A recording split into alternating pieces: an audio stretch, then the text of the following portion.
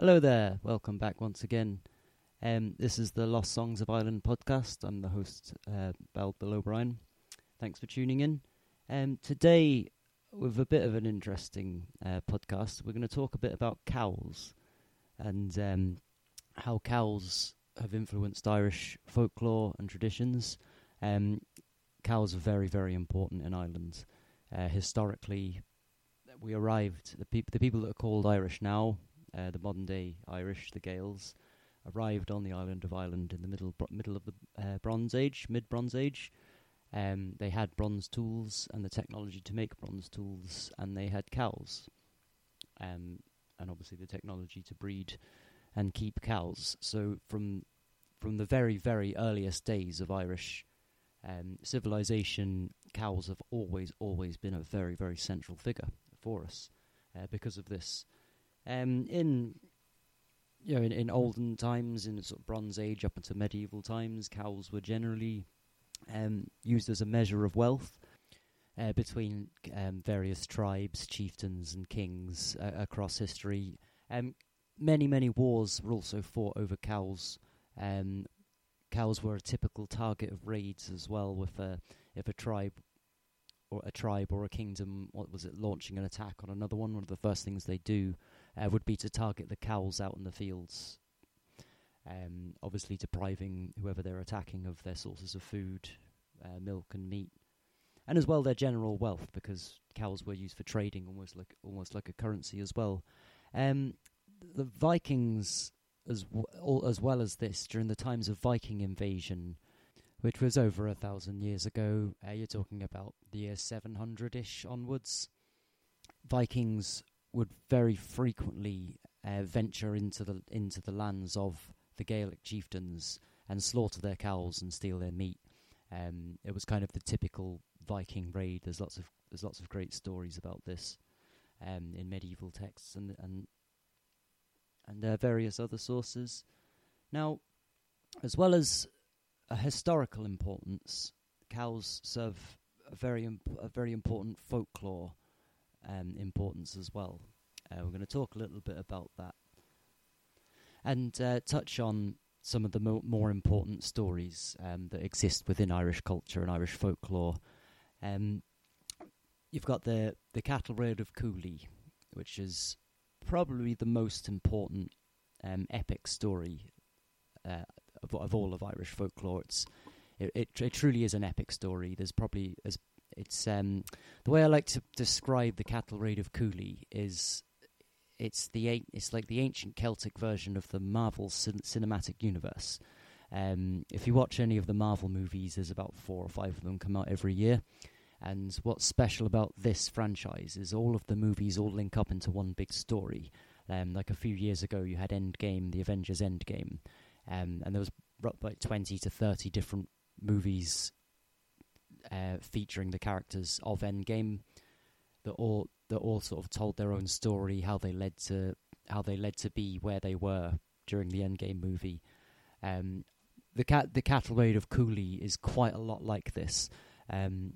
It's a big story about a queen of Connacht stealing a cow from the King of Ulster, but it features all of the great characters in the Ulster cycles of Irish mythology, and as well as that, there's lots of kind of magical items that feature in this story, and each one of those magical items has its own origin story from a previous story. So to approach the story of the Cattle Raid of Cooley, the Tarn Bow, you kind of have to learn about 12 to 20 stories beforehand so that it fully makes sense. And in this respect, the Tarn Bow, the Cattle Raid of Cooley, is the central story in Irish mythology. So that's very important. It's very, very there's clearly a reason for the cow to have its place in such an important part of folklore, and I believe that's because of the role that the cow played in Ireland for thousands of years previously, and still does today, as a measure of wealth, as an animal that gives food, that gives life, So it's not surprising at all for a country with the history of islands that an animal such as the cow would have such a central position within our folklore. And there's quite a few references to other cows in folklore, but what I'm going to do now is I've actually found, in terms of songs for this episode, I've got a couple of kind of random ones, really, like funny little songs about cows that I've found. I'm going to play one now. This is not me singing. This is Paddy Tunney, and it's the cow that drank the poitín. There's a man in our dahi, he's lahi and tall. He's one Paddy Shanahan, as we do him call. 'Tis he brews the cordial that does exceed all, and he bids all the doctors and old Donegal. For if you were gasping and ready to die, the smell of it sparking would lift your heart high. Then hoist it up high or close under your nose, and Middlesbrough man loves it wherever he goes. We can't have a christening without it at all. We drink and sing chorus, shake hands and sing all. Here's a health to your gossips, as we do them call, and if you be a ghost that you may meet us all. Now Paddy the rascal of late he had been, with steam and hot water he brewed his poitín. He left it in barrels, I hear people say, till his cow took a notion of drinking one day. As soon as our Branny this notion did take, she first broke the burra and then pulled the stake. She went to the barrel and she drunk her fill, and believe me, she didn't leave much for the still. When she got drunk, she began to feel shame. Says she, Paddy Shanahan, calling him by his name, I'm as drunk as a beggar with the juice of your malt, but Paddy, I warn ye, it isn't my fault. She hiccuped and staggered and challenged him to fight, and swore that in through him she'd let the delight. That his breed was all coward, she told him to note, and she dared him to tramp on the tail of her coat. Next day she woke up with a bad broken horn. She then started to curse the day she was born. She cursed Barham and Kilty and Podgin likewise, and all the still tinkers in under the skies. She advised all good cows for to mind their fair name, and never take drink that would bring them to shame. She whispered to Paddy, she says in his ear, sure you won't tell Una I went to the beer. Oh Paddy, a Vic, if it's mercy you'll have, I'll bring you each year now a fine heifer calf. Oh Paddy, oh I'm fond of a spree, but Paddy, a Vic, we're the same, you and me. So Paddy had mercy, we give him one hour. When Una went to milk her, the milk it was brown. Poor cow then, says Una, our heart's blood she's given, we'll never be wanting as long as she's living. So drink and be merry and forgive the old cow. He's a hand about Shanahan, whether or how. Me never want Podgin head warm or still, on that sanctified place they call Kirill of Still. Okay, that was the cow that drank the poitín, or Paddy Shanahan's cow, sung by Paddy Tunney. So it turns out Paddy Shanahan is actually a real person. It was a real person for up in Donegal. He was well known in the area for brewing poitín, and there's a song about him. I think it might have been one of those songs that was kind of segued into an advert for a product, as often happens. Just a quick note as well. Poitín is whiskey without tax paid on it. If anyone has never heard the term before, it's moonshine. It's an Irish version of moonshine. So the story of how cows came to Ireland, according to Celtic folklore and mythology, is quite an interesting one. So the long and the short of it is, one day a beautiful sea maiden appeared on the coast, long, long ago. A very beautiful sea maiden. Everybody that saw her at the beach was absolutely stunned by how beautiful she was. There's some versions of this story call her a mermaid, or a sea maiden. She would have been from the land of the sea, the realm of Lir. Lir is the sea. In Irish, it's the god that represents the sea. So she would have come from the land of Lir, and washed up on the shore. And the people that saw her approached her, walked down to her, tried to communicate with her, and she hadn't a word of Irish. She couldn't communicate with them at all. So they brought them back. So they brought her back to their chieftain, and their chieftain was absolutely stunned by the beauty of this mysterious sea maiden that just appeared. And she stays with him. She's found on Samhain. She's found on Samhain Eve, which is Halloween, which is the day where the she can walk on Earth, can walk among the land of the living.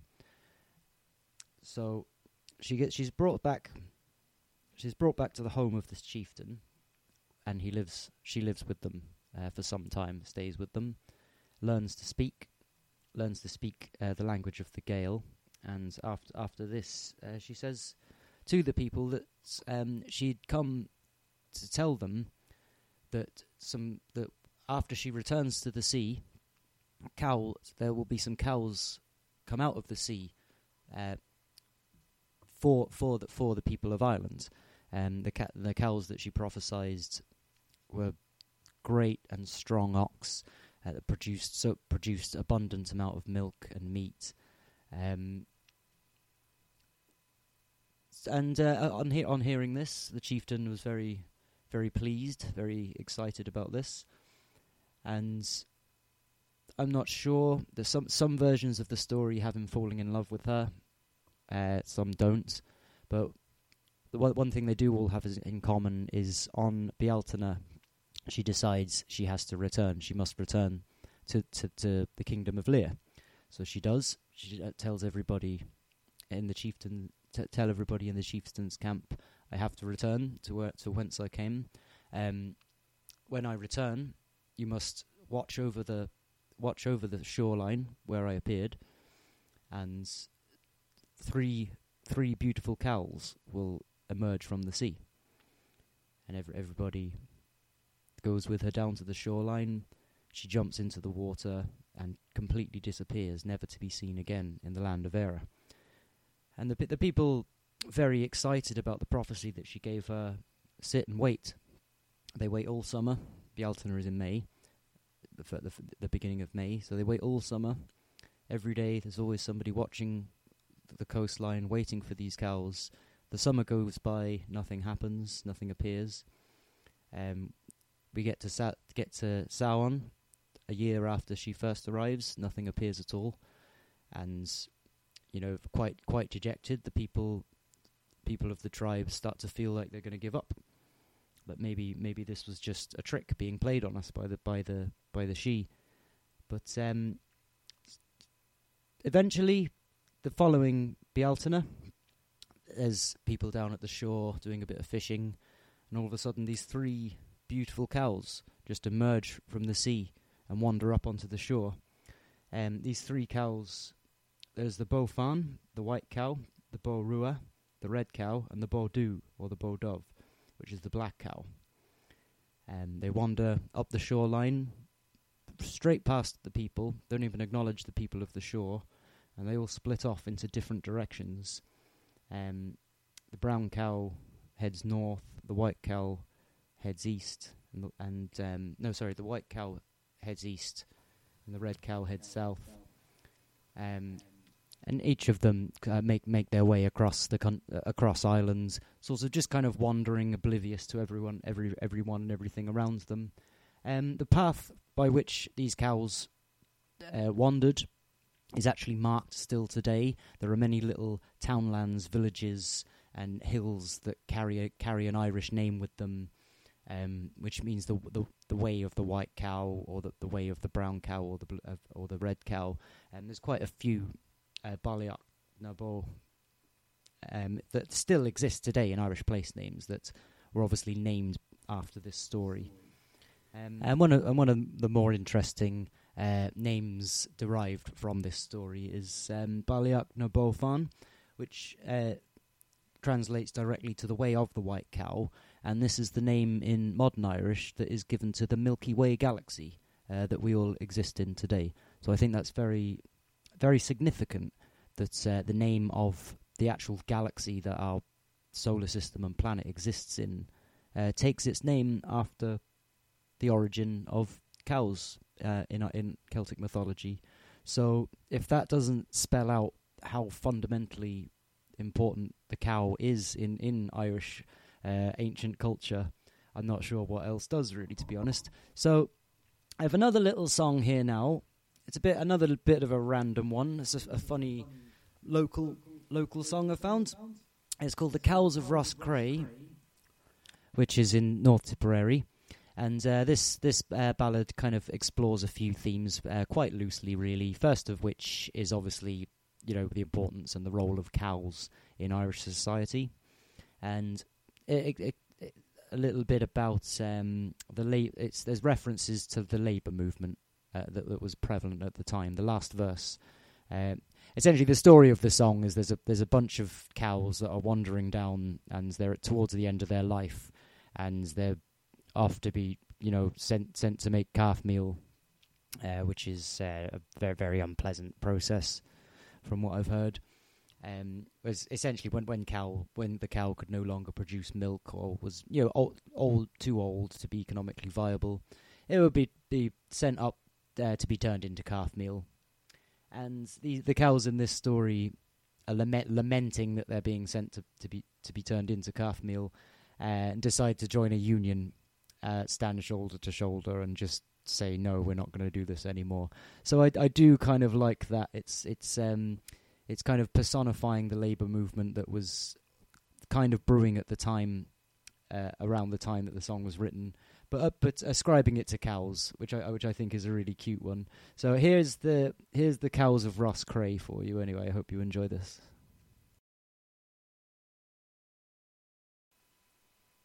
I stood on a bridge of a cold frosty morning. Me mind was at ease and me thoughts far away, when a bunch of old cows down from Scariff came marching. They were off to make calf meal above in Roscrea. They were led by a Kerry whose bones were projecting. Her eyes, they were dim, and she'd seen better days. It was little she thought when she was calved on Loch Mountain. She'd be off to make calf meal above in Roscrea. When I was a yearling on the green hills of Flagmount, everywhere I went was I got the sway. Now I am old and looked at with scorn, and tomorrow I'll make calf meal above in Roscrea. 'Tis well I remember the Bodyke evictions, when we kicked the old sheriff right out of the way. The peelers all ran when we charged them at Feakle, and tomorrow we'll charge them above in Roscrea. The times they are changed, and so is the people. The drovers lie dead and under the clay. The trains and the lorries pulled out of the station. They're off to make calf meal above in Roscrea. They were driven to the station, though sad and dejected. They were told to move on and make no delay, when up spoke this old Kerry, saying, don't be downhearted, but cock up your tails and 3 cheers for Roscrea. "Are you telling the truth?" says an owl cow from Galway. "If you live long enough, you won't find this pay. Let's all join the union, stand shoulder to shoulder, and refuse to make calf meal above in Roscrea." Okay, that was the Cows of Roscrea. I hope you enjoyed that. I'm going to finish up with one more little story from Celtic mythology and folklore. This is the coming of Lugh, which features a very, very prominent and another important cow tied with Irish folklore that pops up in a few places. So the setting for this is after the Tuatha De Danann, which are the Irish deities, the Celtic deities. They defeated a race of giants that previously inhabited Ireland, Erin, and kind of banished the Fomorians to live in the sea or in islands off the coast. One of the kings, the leaders of the Fomorians, was a guy called Balor of the Strong Blows, or sometimes Balor of the Evil Eye. He was reputed to have an evil eye that he kept a patch on, and if anybody stared into it, they would die. So there was a lot of fear. Balor was a very, very fear-inducing character for the Tuatha De Danann. This is the story of the coming of Lugh of the Long Arms.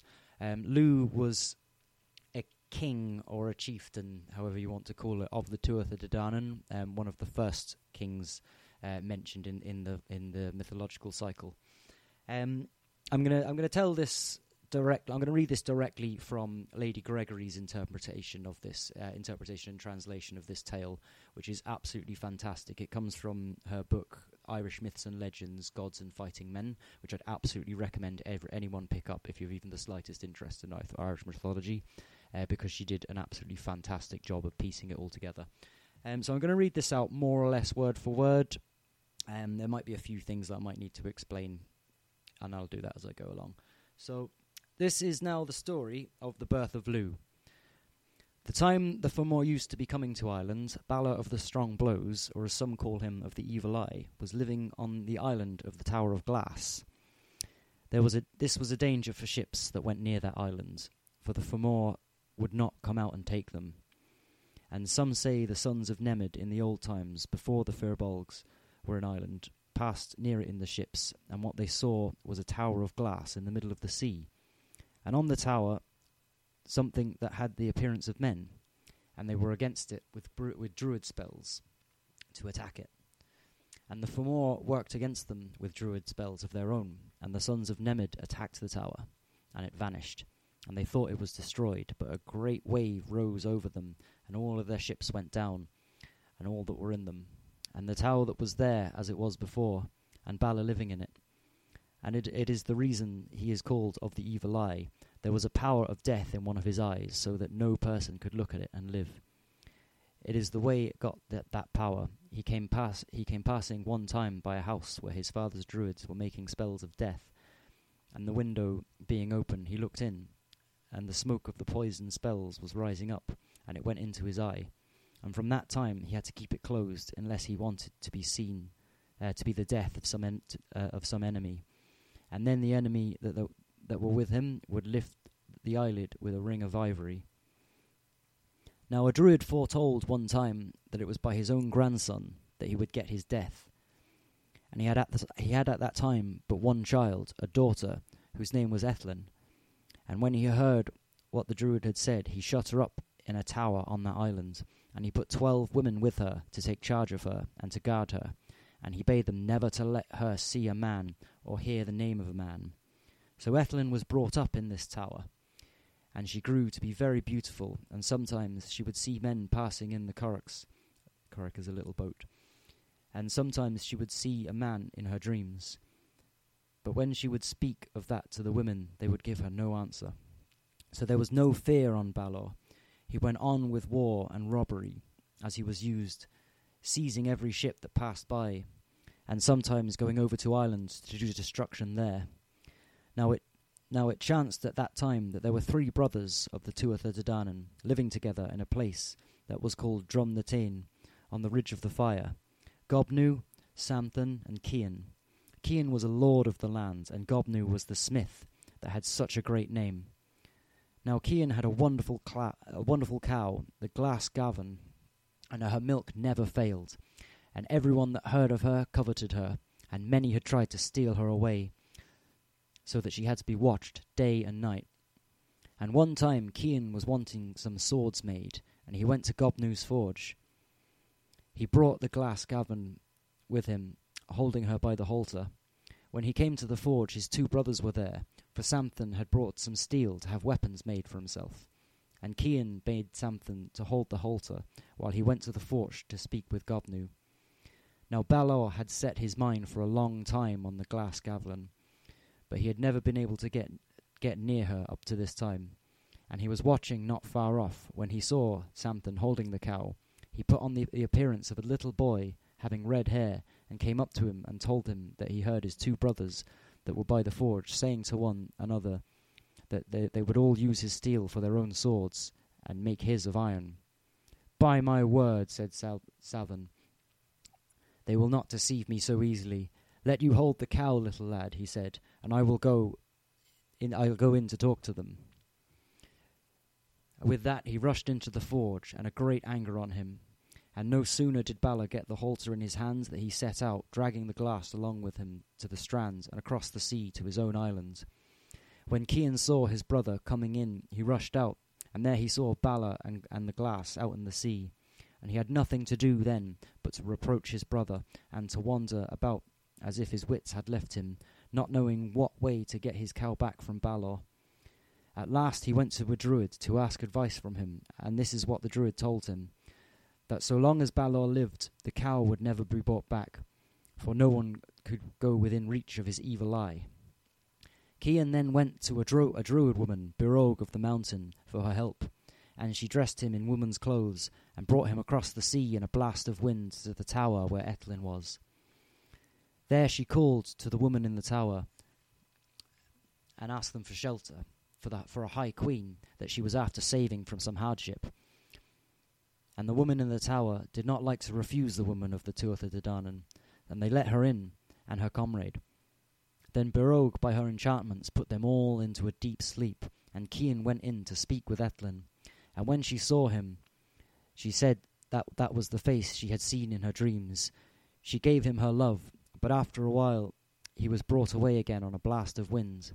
And when her time came, Etlin gave birth to a son, and when Balor knew that, he bade his people put the child in a cloth and fasten it with a pin, and throw him into the current of the sea. And as they were carrying the child across an arm of the sea, the pin dropped out, and the child slipped from the cloth into the water, and there they thought he was drowned.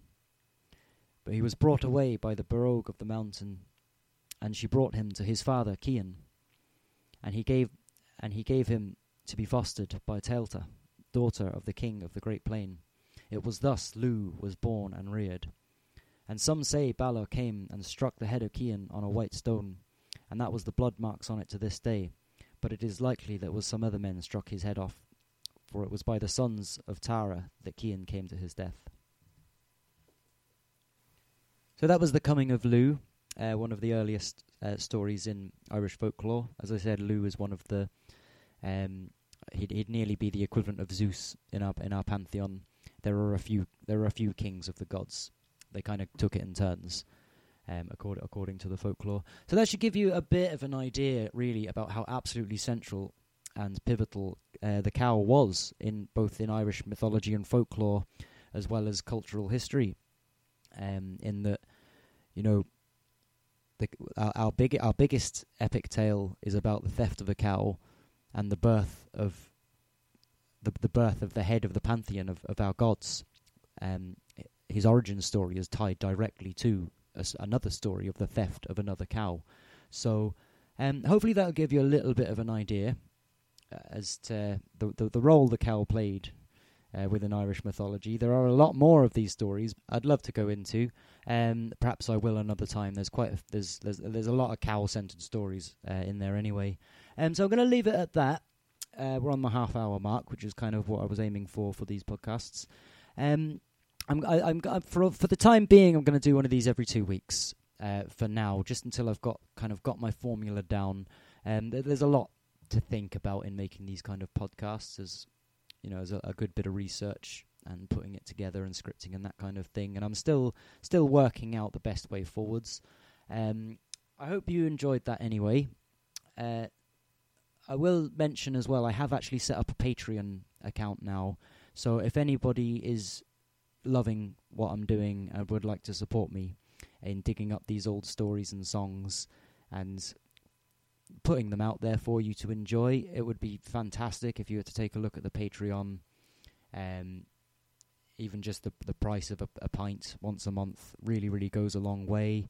There's a few things that I need to spend on for this project. I'd like to set up a proper website with all of these together, so that I'd have actually you could have the lyrics of the songs that I'm digging up and how I found them, which I can't really put into a podcast format. So once that's set up, I'll have all my resources in one place, so that if there's a particular song or a story that takes your interest, you can look more deeply into it, and I'll put all the links and information that I have there. But for now, I'll leave it at that. Thank you very, very much for tuning in. And like I said, if any of you feel like reaching out, if you have any questions or would just like to support me, that would be fantastic. I'm Bald Bill on Instagram. You can message me on there. And thanks for tuning in to the Lost Songs of Ireland. I'll look forward to singing to you in the next episode. Look after yourselves and take care.